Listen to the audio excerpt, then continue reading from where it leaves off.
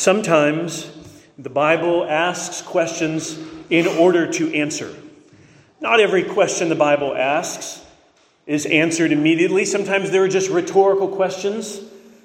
There are times the Bible asks questions and then answers them for us. Psalm 15 does this. And this technique of asking a question in order to answer it, it reminds me of the value of catechisms. The word catechism comes from the root idea of to instruct.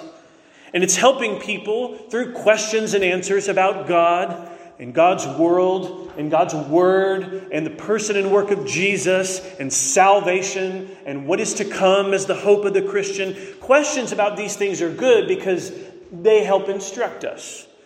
And questions in which there are answers. We think about God and His revelation. I'm helped by many different questions and answers in the theological documents in church history that have served believers. Think of the opening question to the Heidelberg Catechism. What is your only comfort in life and death? That I am not my own, the answer says, but belong body and soul, both in life and in death, to my faithful Savior, Jesus Christ. And there's the opening question to the Westminster Shorter Catechism.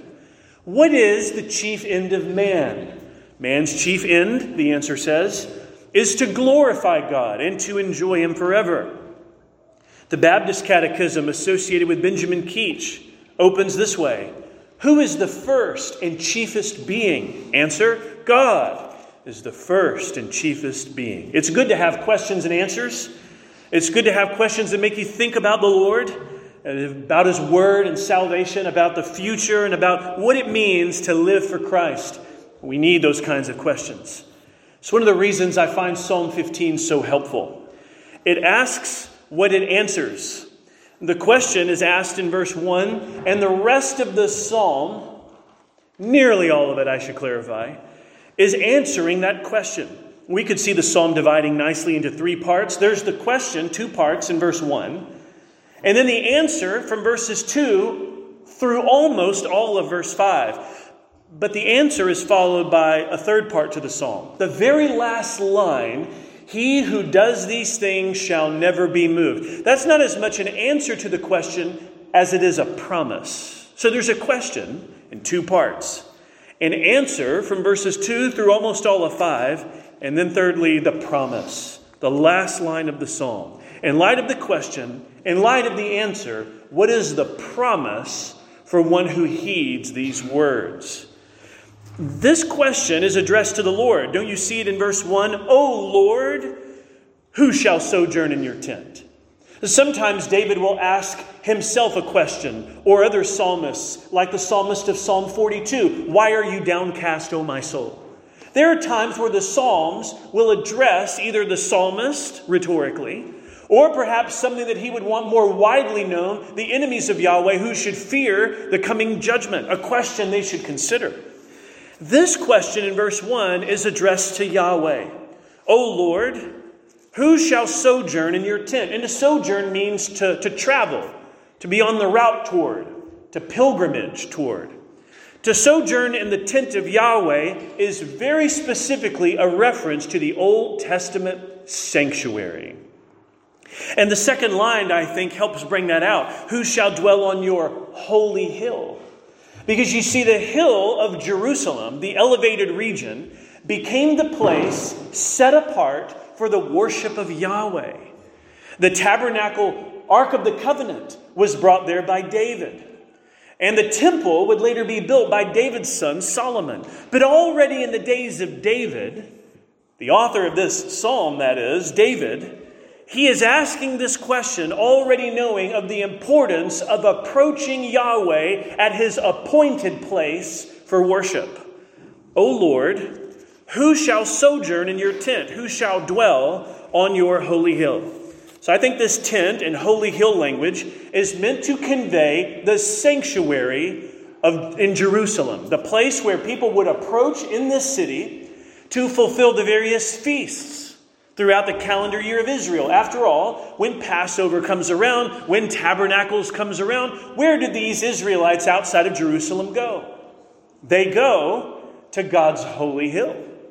That's the answer. They travel there. They sojourn there. The question, O Lord, who shall sojourn? Who shall dwell in your holy hill? We see that this question is setting up the answer. What kind of person, Yahweh, what kind of person dwells in your presence? This psalm is meant to instruct people with the answer to this question about those who come to dwell with God. It is the case that sojourning doesn't have to be followed by dwelling in. You could sojourn through and just keep going. You're just there temporarily. You're not exactly there to dwell.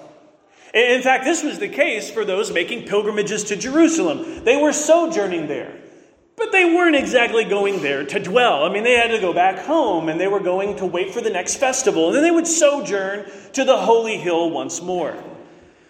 Which is why I think these questions taken together, this two-part question about sojourning and dwelling, is about something more than just keeping the festivals. It's about something more than just approaching the physical city or the place of God's sanctuary, already represented by the Ark of the Covenant in Jerusalem, and later certainly confirmed by the temple built by Solomon in his administration.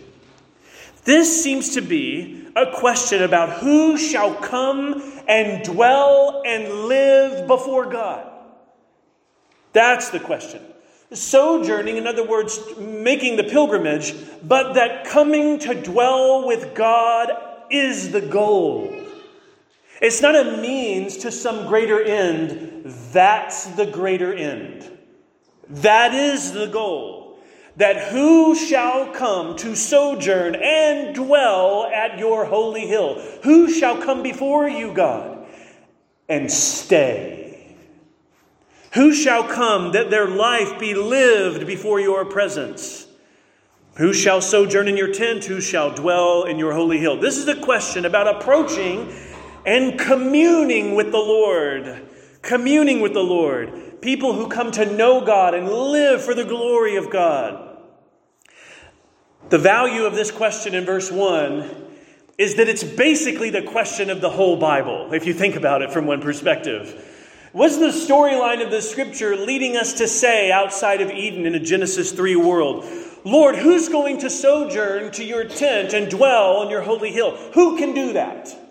What sort of person and what does it look like? And this question is the question of the Bible. It's like a banner flying over the whole storyline of God's Word. So suddenly this question takes an important role, not just for this psalm, but that this would be a kind of instinctual question we would want to ask for ourselves. Well, Lord, I might not be David, but I need to ask this question.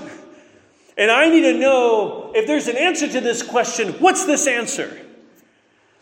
In the immediate context of the psalm, I think we're to imagine a pilgrimage, as I said. They go to the gates of Jerusalem. They're to approach the sanctuary of God. And yet, this bigger question, what kind of people live in God's presence, is the point, as one writer put it.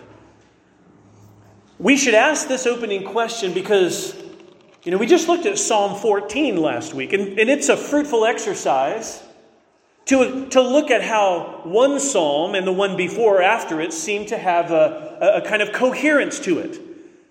And in Psalm 14, we were told, well, all have turned aside and together have become corrupt. And there is none who does good, not even one. And with that evaluation spiritually of mankind in Psalm 14, asking Psalm 15:1 is altogether appropriate. So, Lord, Yahweh, who can dwell in your holy tent? Given what we know. And then we might not find the answer to be so comforting because having been told in Psalm 14 by David that evildoers are eating up my people have turned aside and no one is doing good, they're committed to evil, there are none who understand and who seek after God. Instead, in their corruption, they commit abominable deeds. And the answer in Psalm 15:2 to who can dwell with the Lord, it turns out to be someone who does what is good and who is blameless and not corrupt. Looking at Psalm 14 alongside Psalm 15, it has an arresting effect upon us spiritually. We say, well, Lord, if this is what we are like, apart from the intervention of God's rescuing grace in Psalm 14, if we are those corrupted and astray, then in our right minds and in our hearts, we are not those seeking after God, longing to sojourn in your tent as we ought to and dwelling on your holy hill. The last verse of Psalm 14 was this: "Oh, that salvation for Israel would come out of Zion." What is Zion? It's the Old Testament reference to Jerusalem. Oh, that salvation would come out of Zion. What's the next verse now? Moving into Psalm 15. "O Lord, who shall sojourn in your holy tent and dwell on your holy hill?" What's that a reference to? Zion. Zion. There's this connection I think we should notice conceptually then between Psalm 14 and Psalm 15. Who are those who can dwell before God, especially if we know what the human dilemma is in such a graphic way that Psalm 14 portrays? The answer to these questions, Psalm 15, verse 2, through the first part of verse 5. And the answer is given in 12 brief expressions. 12 brief expressions. So rather than having a 12-part sermon series, what we're just going to do is looking at all 12 of these at once. 12 expressions. First, he who walks blamelessly. He who walks blamelessly. This is a reference to one's walk or path of living. Someone's life could be characterized with a metaphor in Proverbs and Psalms and elsewhere as the walk that you have. So someone whose walk is blameless, it's someone whose life is marked by what? Obedience. They don't have behavior that is blameworthy in terms of wickedness. Instead, the walk or the metaphor for their life, they're committed to the Lord. They're devoted to Him, like on purpose. Like they're wanting to pursue a knowledge of God and glorify. That's what they want. They seek after God. Their walk is blameless. They have a consistent dedication to the Lord. The Lord is not like a hobby to them. You know, the kingdom of God and the things of the gospel. This is not something of peripheral interest. This is the heartbeat, the center of their life. This is what animates them. It is what they live for and live in light of. They walk blamelessly before God. In other words, not a life committed to a life apart from God, but to walking before God marked by obedience to God. And this language of blameless has the picture of being free of blemish, to be whole, to be entire and not stripped and torn, to be integral. It's where we get the idea of integrity. Integrity. Something that is of one piece. That the life that you live in front of your friends, that you live when you're alone, that you live when you're at church, the life that you live is integral. It's whole. That you are who you are wherever you are. You're not one person here and one person there projecting this and conforming to that. Your life is lived before God. And that's what you want, to walk blamelessly. The second expression, this is a person who does what is right. Well, we recognize here that these expressions are not altogether distinct in perfect compartmentalized categories. Doing what is right, that connects to expression number 1, doesn't it? It's like the first. If their walk is blameless, then what are their deeds committed to? Well, they have options before them.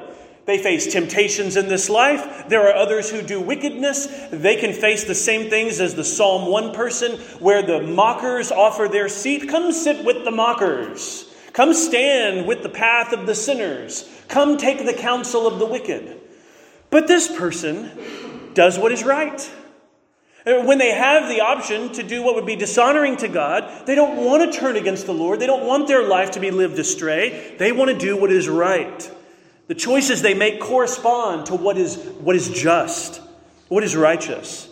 Thirdly, this person speaks truth in his heart.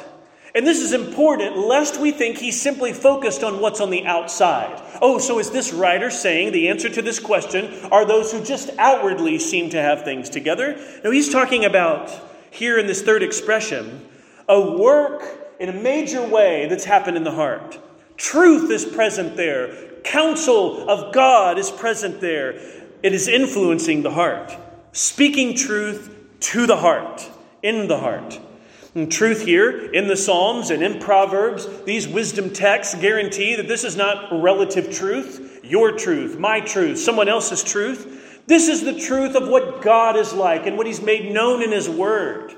And therefore, when David the psalmist talks about speaking truth in his heart, it's like the blessed man of Psalm 1. On his law, he meditates day and night. So what is it that he speaks to his heart? The truth that he's meditating upon in the Word of God. The God he's come to know. The God who's revealed himself in Holy Scripture.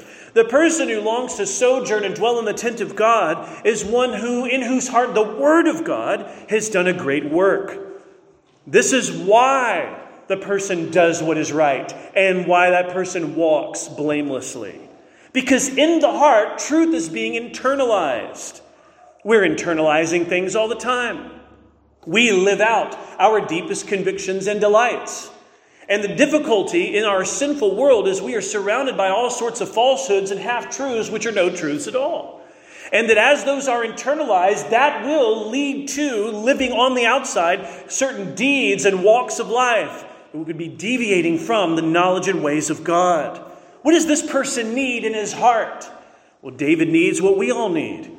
To grow in wisdom from the Word of God, that our deeds and walk in life would be conformed to the Holy Scriptures. This person would therefore cultivate a life of integrity. You want to live a life of integrity? Then be a person of the Word of God. You want to live life of a holistic, you're one person wherever you are, pursuing the things of God, then know God in His Word. Meditate on the Word of God. Delight in the truth of God. Speak truth in the heart. Fourthly, verse 3, this person is one who does not slander with his tongue. You see, the tongue and the heart are connected. I know it doesn't look that way on a medical chart of showing the muscles and bones of the body, but the heart and the tongue are more connected than you realize. Because it's what comes out of the heart that proceeds from the mouth. And of course, we mean here in a spiritual case. This person doesn't slander with his tongue. What is it that reigns in the wicked tongue that is between our teeth? What reigns in the tongue for this person is the truth of the Word of God in the heart that affects what comes out of the mouth.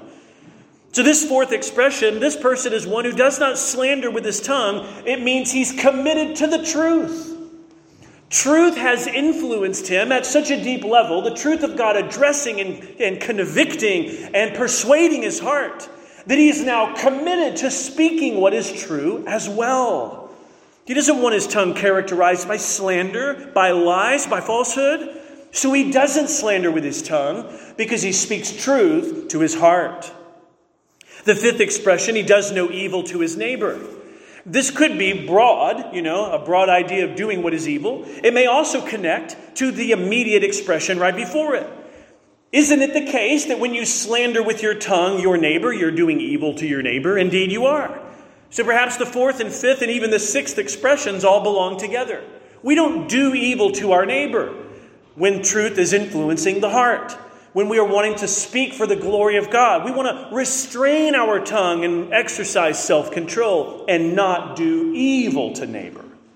Not only is this an expression we should see in light of this psalm, we should see this expression in light of love your neighbor as yourself in Leviticus 19.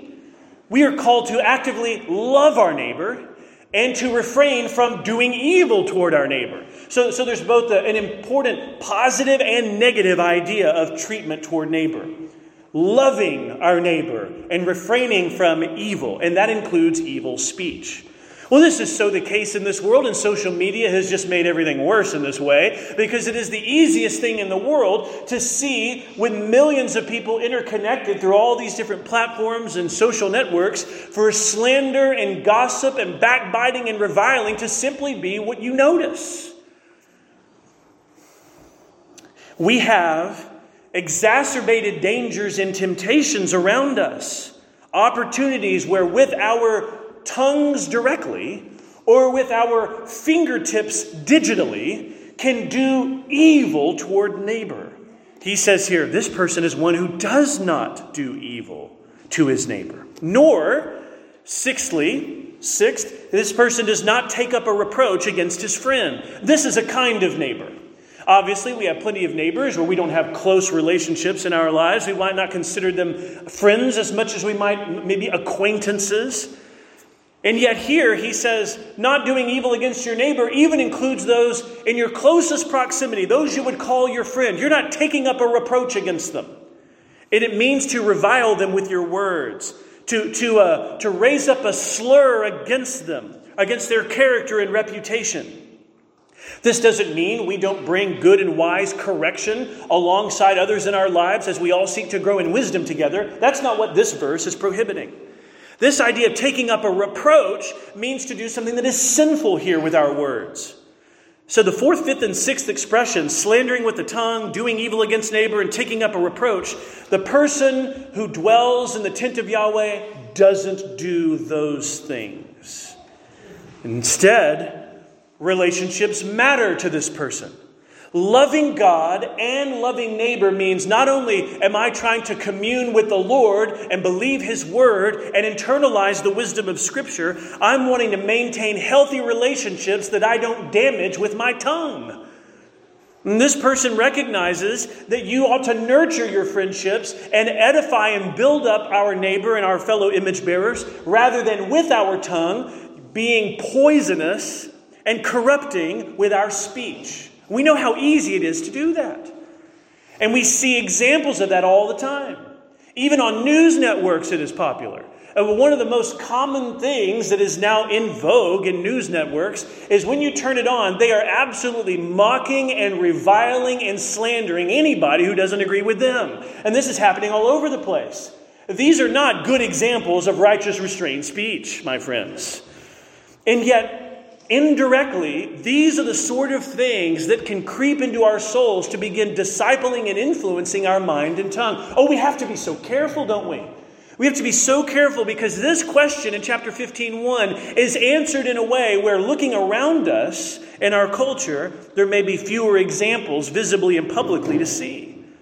Here we have in the seventh expression in verse 4, this is a person who he is one in whose eyes a vile person is despised. And then eighth, one who honors those who fear the Lord. So we take the seventh and eighth expressions, someone who does not approve of and actually rejects what they should, and then someone who honors and esteems what they should. In other words, in a fallen world, sinful expressions might look like this: calling evil good and calling good evil. Well, this person in Psalm 15, this person despises evil. This person hates what God hates. That if it is wicked and evil, this is a person who does not want to esteem it. They don't want to exalt what God will bring low by judgment. Instead, this person wants to honor what God vindicates and exalts. And God loves His people. God honors His people. He saves and vindicates and works for the good of His people. So expressions 7 and 8, this person is one in whose eyes a vile person is despised, and one who honors those who fear the Lord. Despising a vile person might sound like that contradicts loving your neighbor. No, this is a strong expression to make a point. It doesn't deny loving your enemy and loving your neighbor, or praying for your enemy and evangelizing the lost. But the opposite of despising a vile person, in this case of the psalm, would be to take this person into your confidence and counsel as a source of influence and companionship. In other words, to side with vileness. And so to despise would be the opposite. It would be to say, that's not what I want in my soul, internalizing within me to work its way out with speech and actions. Instead, I want to look at evil with the eyes of the Scripture and call evil evil and call good good. Honoring those who fear the Lord is a way of talking about the people of God. This means those who dwell with God will nurture a view toward the people of God that the Bible talks about. What is our view toward those who claim the name of Christ? Those who fear the Lord, those who seek to grow wise. Do we esteem and honor them? Do we long for their influence and companionship? Do we want to come alongside them for friendship and encouragement? Honoring those who fear the Lord seems that would be the case. Number 9, this person is one who swears to his own hurt. Swears to his own hurt. I think it's imagining a court context initially, though I don't think it has to be limited to that, where you are swearing an oath that you not commit perjury, but that you are telling the truth. Swearing to his own hurt means, how committed is this person to the truth? This person is so committed to the truth, they're committed to the truth even if it's not in their own immediate personal advantage. Because we could find ourselves in situations, in relationships, and in certain contexts where bending the truth or ignoring the truth altogether would bring short-term relief and gratification or deliverance in some way. But this person, in verse 4, swears to his own hurt. That means he's committed to the truth because of his love for God, no matter what the consequences will be. That's what it means to swear to his own hurt. It means I'm not going to try to manage the fallout. I'm simply going to speak and tell and be committed to the truth. And I'm going to trust God with all of that. I'm just going to trust the Lord, and with the truth that's speaking to my heart, with expression number 3, I'm going to, with my words and with my actions, be committed to what is right. And if circumstances arise where it looks like a commitment to the truth is going to cost me something, then I will swear to the truth, even to my own hurt. Well, that's commitment. And I think the 10th expression goes along with that. This is a person who does not change. This goes along with the 9th expression, swears to his own hurt and does not change. This is an unwavering, unfaltering commitment to performing what you swear, the oath of truth. Not wavering in view of political and social pressures. That in your opportunities to speak from your mouth what you say to be the case, that the Lord knows and you know that it is indeed the case. 9 and 10 then, one who swears to his own hurt and does not change go together. 11 and 12, verse 5 here. 11, one who does not put out his money at interest and does not take a bribe against the innocent. Expression number 11 here is about the practice of usury. U-S-U-R-Y. Usury. It's the practice of lending money in a way where you are trying to exploit the situation that brought about the need. In other words, if someone says, "Can I borrow this?" and you say, like some did in the ancient world, "Well, I'm going to charge you 50% interest." This was one of the cases of high interest rates in the ancient world that not only would be something that would still tempt those who needed this money to say, "Well, short term though, I really need this situation." Long term, it would be devastating for them. So who does not put out his money at interest is a way of saying, I don't look at people as those I can prey upon financially. That I say, well, you know what? If we could just create this contract and this deal, and I'll give you this, but here's what it's going to mean for you, because you know you can get that much more from them. The reason this is brought up in verse 5 is because this practice of usury is not about loving neighbor, it's about loving money. It's about loving money at the expense of neighbor. Like here's someone who is in need, someone who would probably be quite poor. And they're saying here, I'm in desperate need for this particular thing. And so the person in the superior financial situation says, well, then here's what we're going to do. And all they just see is dollar signs in their eyes. Verse 5 is telling us the practice of usury ought not to mark those who claim to know God.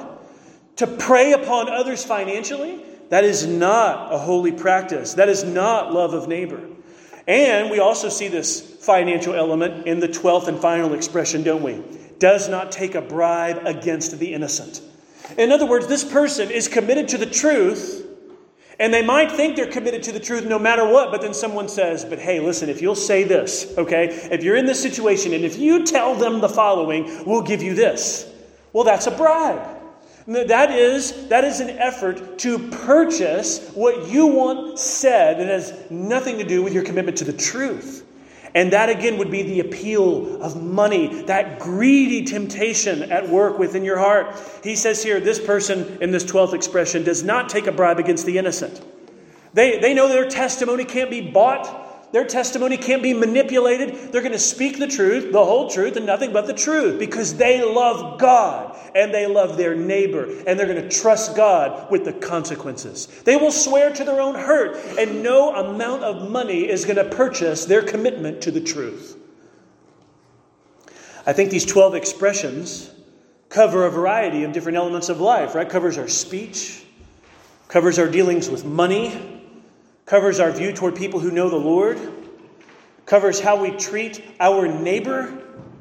It starts to get into the business of our life, the way that our words and actions and our convictions and commitments bear themselves out over time. You know what I think chapter 15 is trying to say in the gist of it, if you boil it down?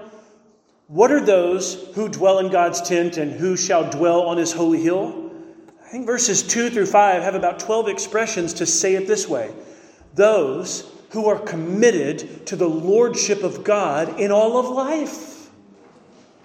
They're committed to his lordship. They're not interested in trying to be some independent, moral, autonomous creature where they're calling the shots in this realm and they're giving God this 20% over here of their life. They're trying to bring all that they are to God.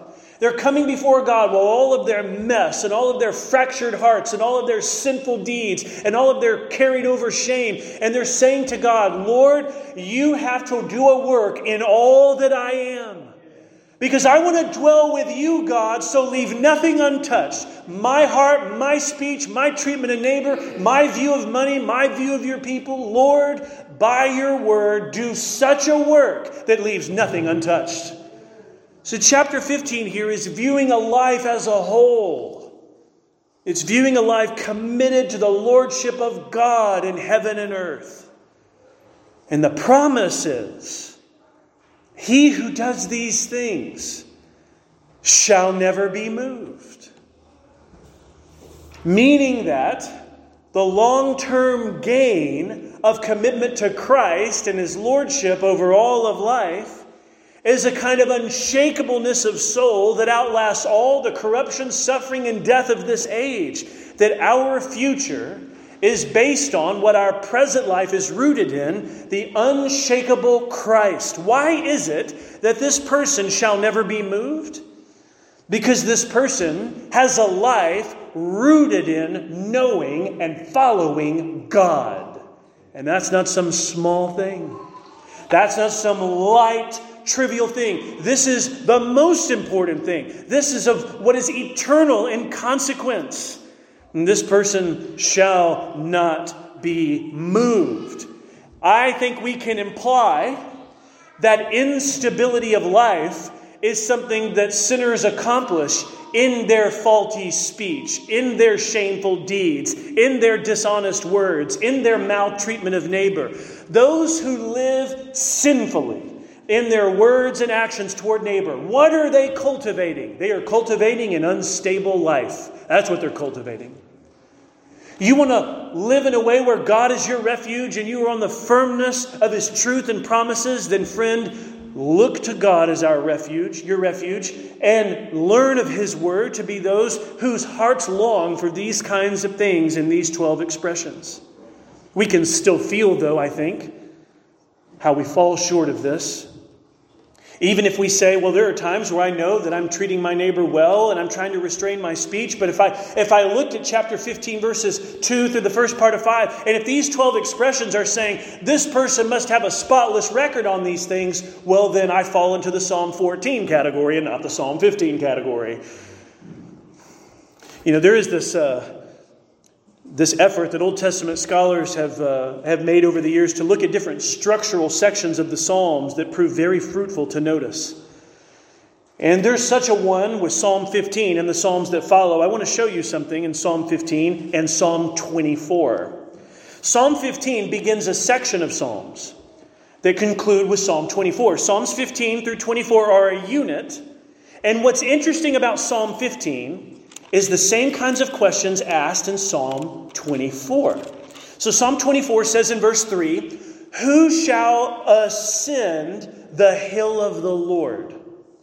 And who shall stand in his holy place?"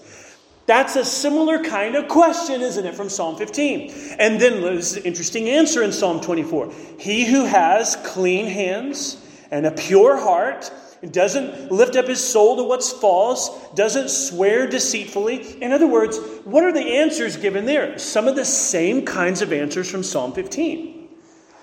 But the focus on the one in Psalm 24 is worth noting. Who is it who shall ascend to the hill of the Lord and shall stand in his holy place with a heart and life of blamelessness? Look in verse 7. Psalm 24:7 says, "Lift up your heads, O gates, be lifted up, O ancient doors, that the King of glory may come in." In other words, who's coming into the holy place to ascend and dwell? The King of glory, the Lord strong and mighty, the Lord mighty in battle. "Lift up your heads, O gates. Lift them up, O ancient doors, that the King of glory may come in." Who is this King of glory? The Lord of hosts. He is the King of glory. And when New Testament interpreters rightly see that Jesus Christ fulfills Psalm 24, that he is the one who has ascended to the holy place, that he is the one who is the Lord mighty and strong in battle, who has been vindicated and in all power and strength and might, is the one of heart and life, fitting the description of Psalm 24. When we read Psalm 15 and Psalm 24 together, we can answer the questions in both Psalms the same way. So Psalm 24 is going to help us with Psalm 15. Who shall ascend to the hill of the Lord? In Psalm 24, the King, the Messiah. How do we know that? Because we're later in the Psalms, all the way past Psalm 2. And in Psalm chapter 2, here's what we're told in Psalm 2 verse 6. God says, "I have set my King on Zion, my holy hill." Psalm 2 verse 6. This language isn't coming out of nowhere in Psalm 15. Who is installed on the holy hill of God, and who shall ascend to his holy place? And the answer in the Psalms is the King from the line of David. That's who. The Messiah. The promised King whose heart and life is righteous and blameless. So who shall dwell on your holy hill in Psalm 15? Well, as one writer put it about Psalm 15, only one man has ever fulfilled this psalm. In Psalm 15, we ask the question and we must answer it. Who shall sojourn in your tent and who shall dwell on your holy hill? When you look at the answers there, you realize this is ultimately referring to the Messiah. This is the King from the line of David, the Lord Jesus Christ. It is true for him that he shall never be moved. The Lord Jesus is in no danger of being overthrown from the outside or corrupted from the inside. He has an unshakable administration, a kingdom that shall never end because it is eternal, because he is everlasting to everlasting, Alpha and Omega, the beginning and the end. But look in Psalm 16, verse 1, what comes right after this.